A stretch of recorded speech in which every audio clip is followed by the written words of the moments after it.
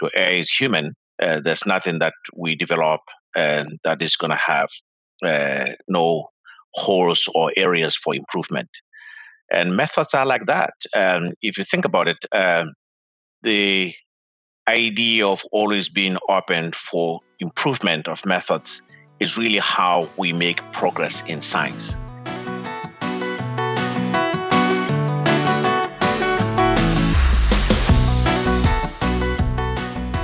Hello, everyone, and welcome to another episode of Methodology Matters. I am Matt. I'm here with Brad, my co-host and the scientific half of our collective brain. Brad, how you doing today?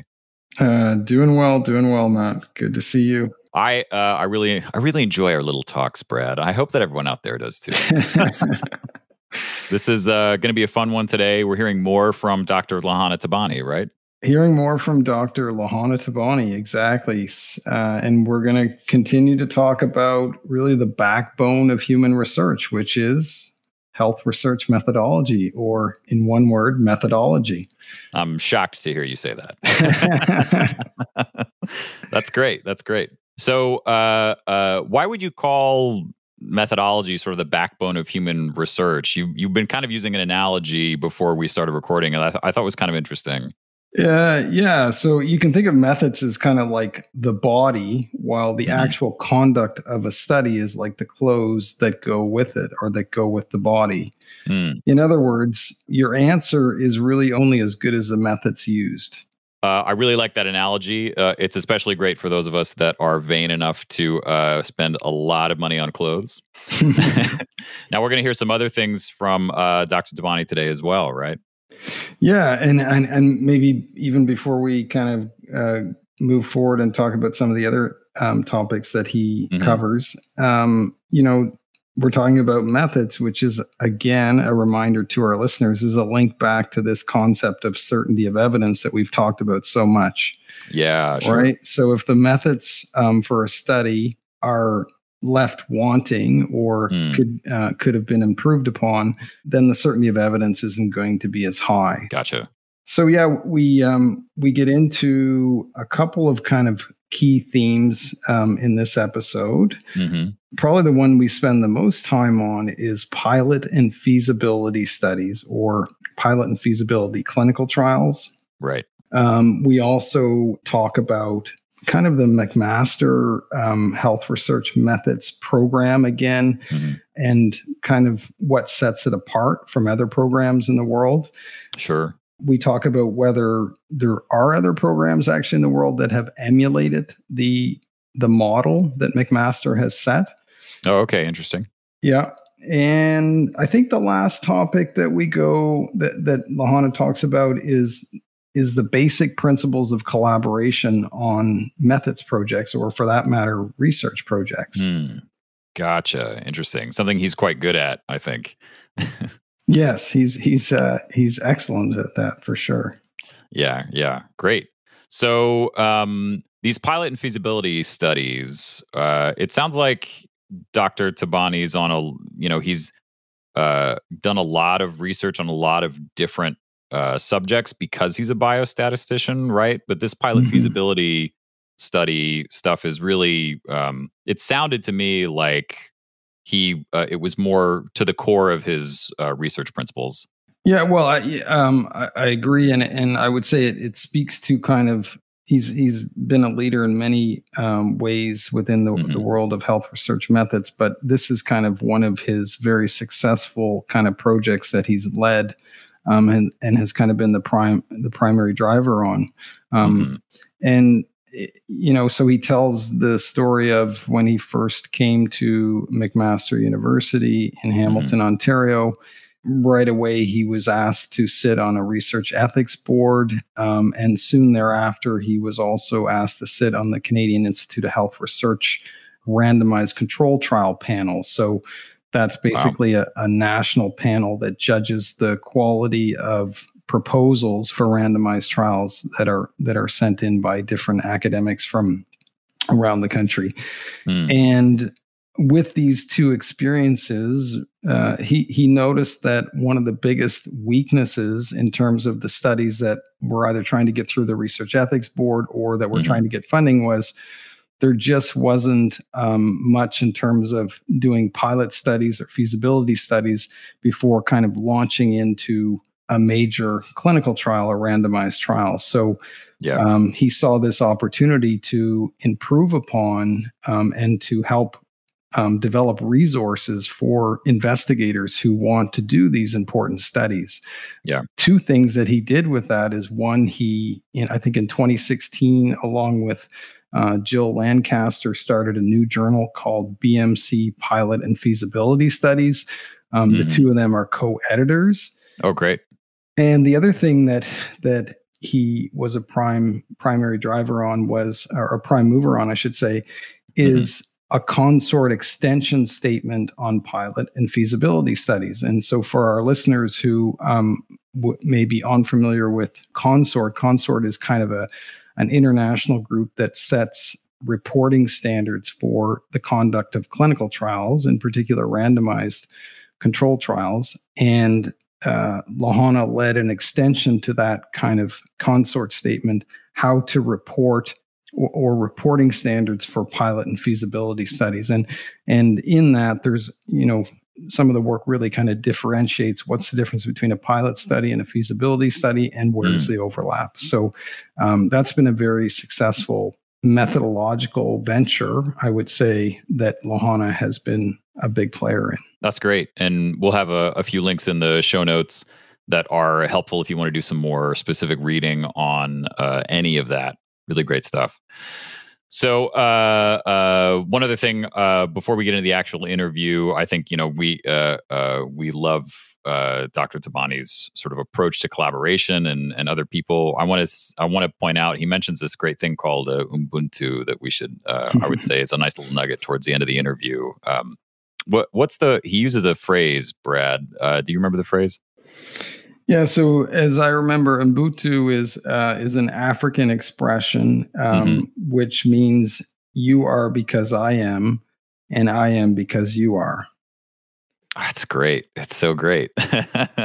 Yeah, which speaks so much to good collaborations, right? When there's an actual real respect and kindness towards recognizing that everyone is an important player. And he talks a lot about, he doesn't talk a lot about, but he touches on the idea of the diversity of ideas.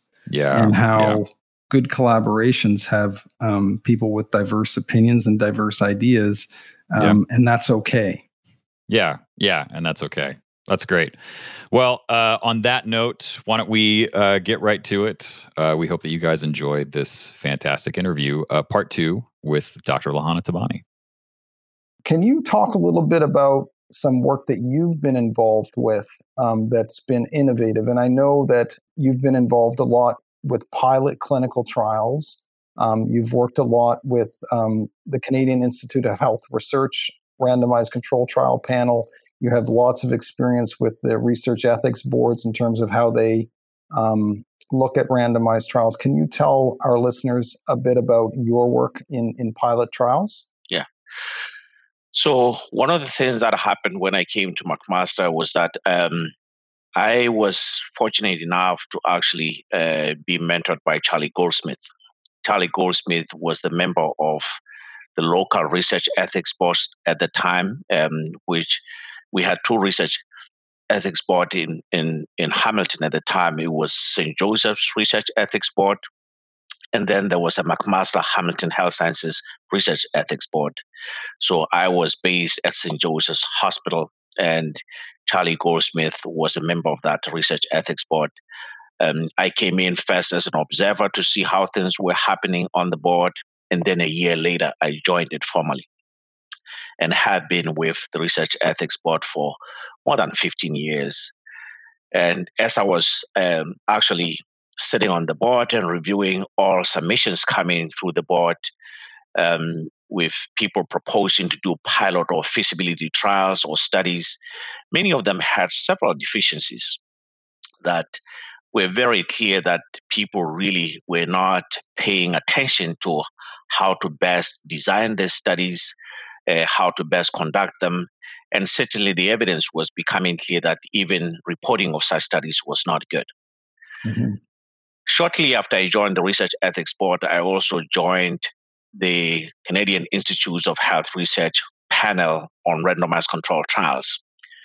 And it was clear that as we were reviewing many of the proposals for randomized controlled trials, a lot of them were very weak on one big issue, which is feasibility. At the time, there was this attitude that funding a pilot study or a pilot randomized control trial was not good use of money. And yet, there was also emerging evidence showing that many studies were actually failing to recruit to completion because of investigators being too optimistic about feasibility of the trial. Mm-hmm. So we managed to actually then encourage CIHR to change the approach to actually funding of randomized controlled trials, that there has to be a requirement for a pilot trials to have been done to show that the main study would be feasible.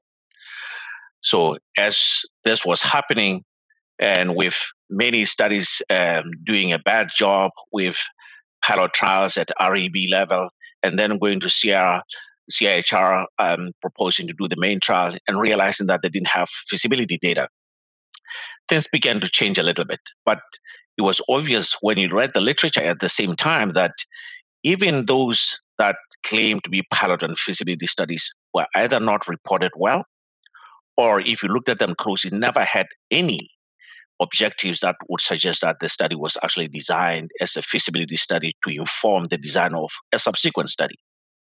Mm-hmm. So all these things really came together. We then wrote a paper, which at the time, really, we were writing that paper to try and clarify what pilot and feasibility studies were and what they were not. Mm-hmm. And certainly trying to clarify what seemed at the time like misconceptions and misunderstanding of what they are, what the papers are, and how they should be conducted. It was through that effort that we realized that we needed to change something. I then came together with colleagues in the UK who were also working in the same area, finding the same problems. Mm-hmm. We decided the best way to deal with this was to see whether we could change practice. We came together. Our first initiative was, could we perhaps come up with reporting guidelines for pilot and feasibility studies in general? Mm-hmm. But we immediately began to realize that it was a difficult task. One, because we ourselves could not agree whether even pilot or feasibility studies were the same or different. So our starting point began, maybe we should clarify the conceptual thinking about what the pilot study is, what a feasibility study is, when are they the same, and when are they different. So we started with a paper that really clarified the conceptual framework. We call it the definitions paper. It was published in PLOS. And in that paper, we really clarified that really there's a larger concept of feasibility, mm-hmm. which is really about things you're unsure about regarding the conduct of the main study. And you could actually be unsure about whether the intervention would be implemented. You could be uncertain as to whether you'll be able to evaluate the outcomes, whether you'll be able to recruit individuals, randomize them, and so on. Mm-hmm. And a pilot study would be a miniature version of the main study, where you're trying to see whether you could conduct the main study as you propose it. But a feasibility study doesn't have to have the same design as the main study. Mm-hmm. So there's a wider concept of feasibility, and then within that, there's other smaller version of a pilot. So we started by really changing that. So that was published in PLOS One. Is that correct? That's correct. Okay, so we'll put that in the show notes for our listeners. And your other paper that I think was published in BMC Pilot Trials, is that the name of the journal? That's correct. And I'll give a bit of history about that journal as well. Yes. So we then decided, in order for us to at least start the direction of changing the practice, we have to at least come up with guidance about how then people would report such studies. Mm-hmm. Having defined what a pilot is and what a feasibility study is, and when they're the same and when they're different, then we started with the CONSORT extension to pilot trials. So the first CONSORT extension to pilot trials was published in BMJ and the Journal Pilot and Feasibility Studies. Mm-hmm. But I have to say, a year before this, one of the discussions that took place was with Biomed Central as a publisher, that we are having feedback from the stakeholders that lots of people really, part of why they were not doing a good job with pilot studies or feasibility studies is because they have nowhere to publish them. Mm-hmm. So we then started talking with Biomed Central to see whether we could create a journal, pilot and feasibility studies, to provide a forum for people to publish their studies so that the place to publish them is not used as an excuse for people not to do a good job. Mm-hmm. So we then launched the journal in, I think it was 2016 when we launched the journal. And shortly after we launched the journal, we published the concept extension to pilot trials in both BMJ and the New Journal. That's wonderful. And as I understand it, Dr. Tabani, Lahana, you are the editor-in-chief of that journal currently? Yes, I'm currently the co-editor-in-chief of the journal with Jill Lancaster, one of the colleagues with whom we've been working on really trying to change the practice in pilot and feasibility studies. And many of our other colleagues from the UK who were part of this team are the board members of the journal. Mm-hmm. So that's a wonderful example, really, of someone from McMaster really seeing issues with methodology and opportunities to improve research methodology, and eventually kind of leading BMC into actually creating a new journal that's specific to pilot studies. So thank you very much for sharing that. I wonder if you have any comments on, so going back to this nutrition example, given that a lot of our readers are listeners are nutrition oriented, any suggestions about, so there's 23 randomized trials on low carb diets for diabetes remission. Is there still room to do feasibility studies or pilot studies, or should we be launching into a 2-year trial?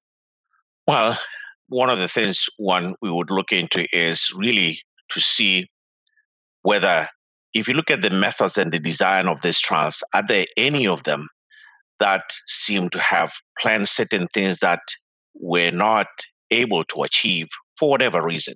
As an example, suppose if we find of the 23 trials, a certain percent of them had actually planned to recruit a certain number of participants and yet ended up falling short, we then know that perhaps there were issues about feasibility of recruitment that were missed out. Mm-hmm.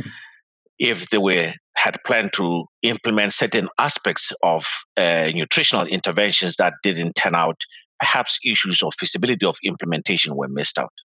Mm-hmm. If there were some of them which could not implement certain outcomes or evaluate all the outcomes as originally planned, perhaps issues about evaluation of outcomes had not been assessed with certainty before the main trial was done. That's where we actually see perhaps doing feasibility could actually be a good start. Mm-hmm. However, if it's an issue of trials really being implemented as originally planned, it's just that the methods were not good, then it's for us to then improve those methods for subsequent trials in order to close the gaps on deficiencies. But even improving the methods, like if there was a new trial and we really wanted to see if we could reliably and validly collect information on the quality of calories consumed by participants in the different groups, would it not make sense to do a pilot study, or would you call it feasibility? Like, could you do a small study of 40 participants, 20 in each group, to see how well you can collect this data? Of course, if we actually using a method that we've never actually used before, and we don't even know whether we can actually use it reliably and perhaps use it successfully, this will be an area where doing a feasibility study or a pilot trial to assess whether we can do that successfully as a good starting point. And that really sets the stage for funding too, right? Because if you can prove feasibility in a small sample, then you've not only worked out your methods and developed your team and primed them, you also can bring evidence to your funders that, hey, we can do this. It took us 1 year to get 40 patients and follow them and get good data, let's say, on the quality of caloric intake. So good. So moving on, so we talked about large simple trials. We've obviously just talked about pilot clinical trials.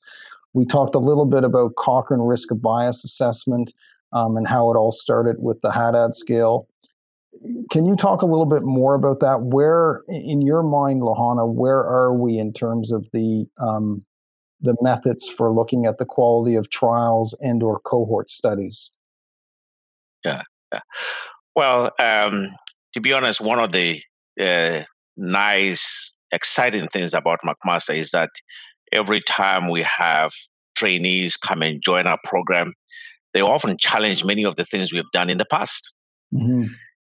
I'll give you a very good example of students that have continued to come into our program and challenge some of our previous work. You probably know Gordon, and we've all worked with him. He's spent a lot of time with many of his previous students working on evaluation of the credibility of subgroups in trials, right? And I will say probably so far we've had at least 3 or 4 iterations of evaluation of credibility of subgroup findings. And the latest was actually led by one of his trainees that led to the Iceman tool. And the Iceman tool was recently published and is really intended to evaluate the credibility of subgroup analysis in trials or systematic reviews of trials. So I think really improvements in how we appraise and evaluate methodology of randomized controlled trials, I couldn't say it's work completed. It continues to be work in progress.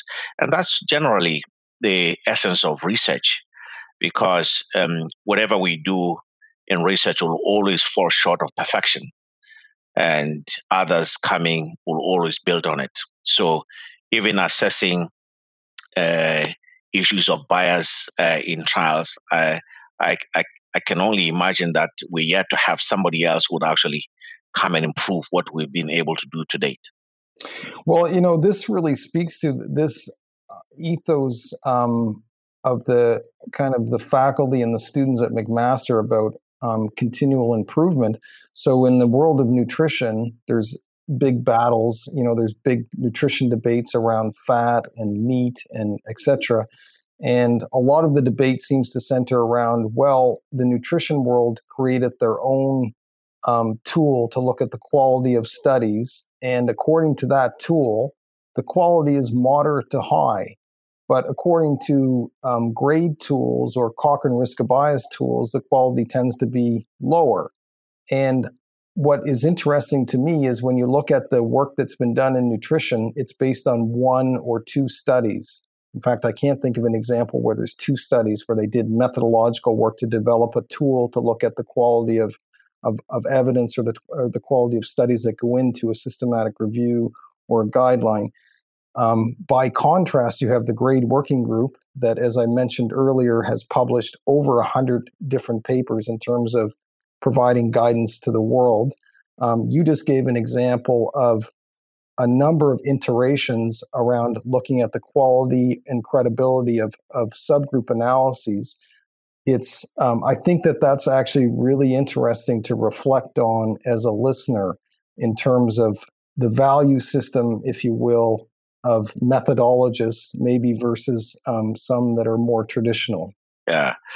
Well, part of it is the culture at McMaster where everybody comes in with an attitude that you're going to give it your best, but it's not going to be perfect. It'll have limitations simply because to err is human. There's nothing that we develop that is going to have no holes or areas for improvement. And methods are like that. If you think about it, the idea of always being open for improvement of methods is really how we make progress in science. And McMaster has instilled this in all faculty. That's why even if we think we've managed to do something, every time we have a new student who is interested in it, they tend to actually surprise us with coming much better improvements than we had actually envisioned before. So I would say that's one of the wonderful qualities of the program, that students come in, they challenge the status quo. They challenge many of the things we've done before. And we welcome it because we've seen how that kind of openness to criticism, openness to critical appraisal of previous work can lead to substantial improvements in methods. And really, the foundations of that are like a very clear research question, as we've talked a bit about. High quality systematic review, for example, or maybe if there's a bunch of systematic reviews, an overview of systematic reviews to really understand the landscape. And that really kind of sets the stage, if you will. So with all of this, maybe this is, let me ask you as we kind of come to a close.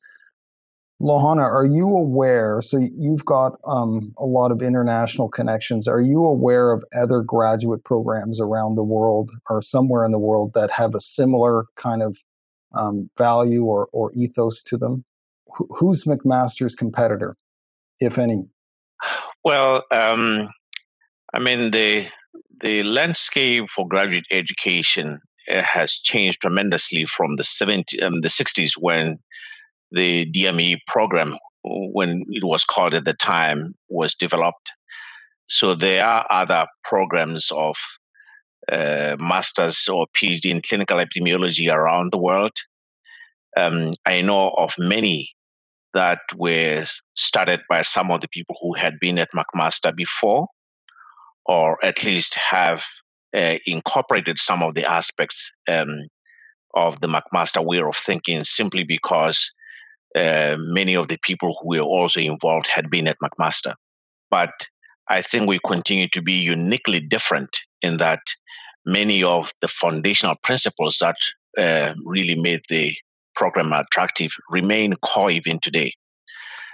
Problem-based learning remains still part of the McMaster culture, where for us, problem-based learning is really about experiential learning, where the problems that the students face in clinical practice really become part of guiding the development of methods. And I'll just add to that, and most of the courses that I've been in at McMaster or have helped taught or teach, they all are, there's a paper due at the end. Yes. That is expected to be almost at the level of publication. So either a paper for publication or a grant that's ready for submission, or at least almost ready. That's kind of baked into the bread with the coursework. Is that fair to say? Absolutely. It is, and that still remains uniquely different. Many programs, students tend to approach evaluation as just to fulfill the requirement, while many of our trainees are trained to actually use the evaluation process as an opportunity to advance something that's going to lead to either a publication or a proposal that can be submitted for funding to a granting agency. Mm-hmm. So, and that's uniquely different from what you'll see in other programs. Students would actually do a project because they just want to fulfill the requirement of doing the project, while our students really adopt an attitude that they are going to address a question for which there is no answer, with the goal of actually taking that a step further towards a publication. And if it's a proposal for a study, it will be a proposal for a real study, not a hypothetical study. Mm-hmm, mm-hmm. So, Lohana, so I just want to ask you one last question. You mentioned that you play in a lot of people's backyards.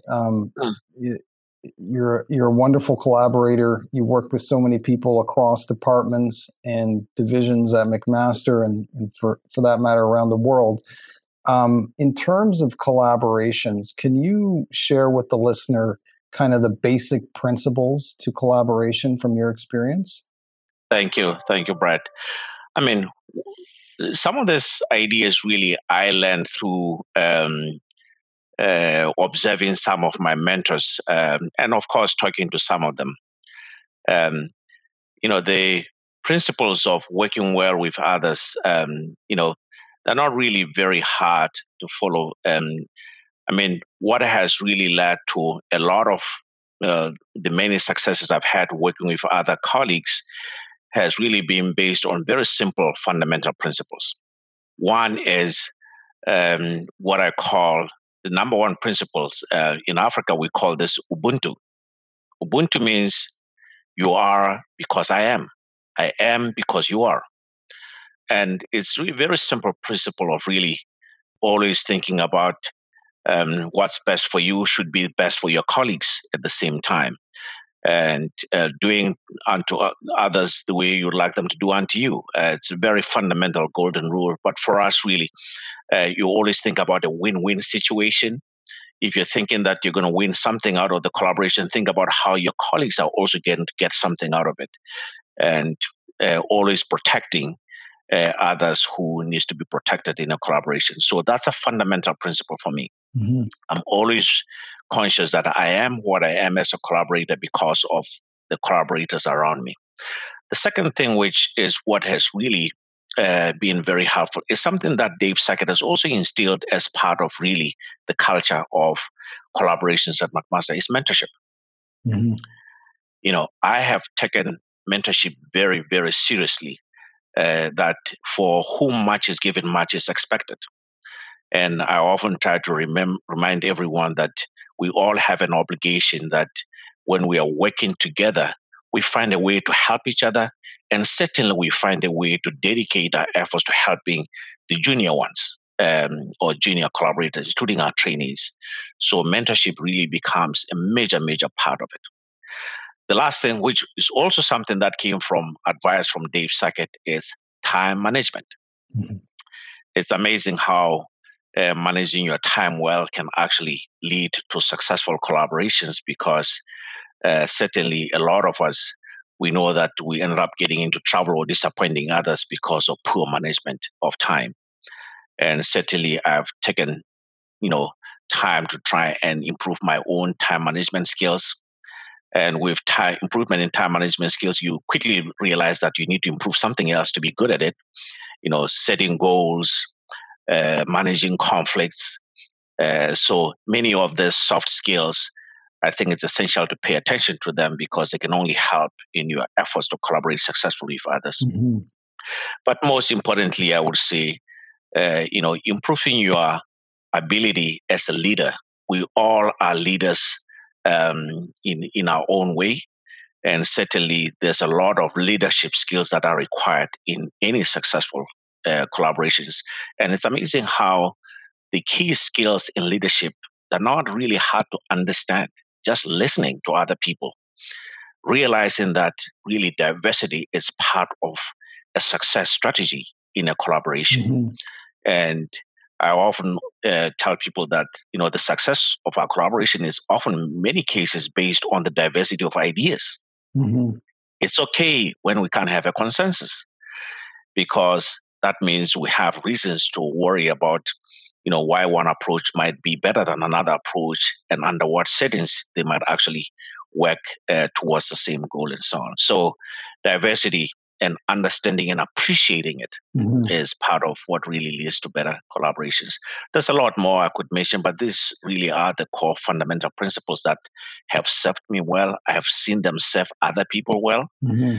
and that's how we adopt it. Wonderful. A wealth of knowledge. Thanks very much, Lohana. I think our listeners will have a lot to reflect upon as they listen through this material. And I wanted to thank you again for your graciousness, your time, and your ongoing collaborations. So thank you. Thanks, Brad.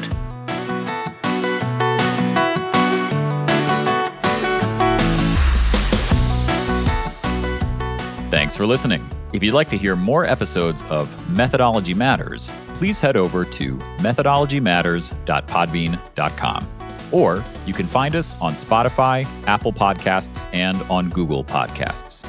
And if you'd like to learn more about Dr. Tabani and his work, you can find links to his faculty profile and a number of his published articles, including those on pilot and feasibility studies, in the show notes for this episode. Thanks for tuning in. We'll see you on the next episode of Methodology Matters, a podcast on evidence-based nutrition.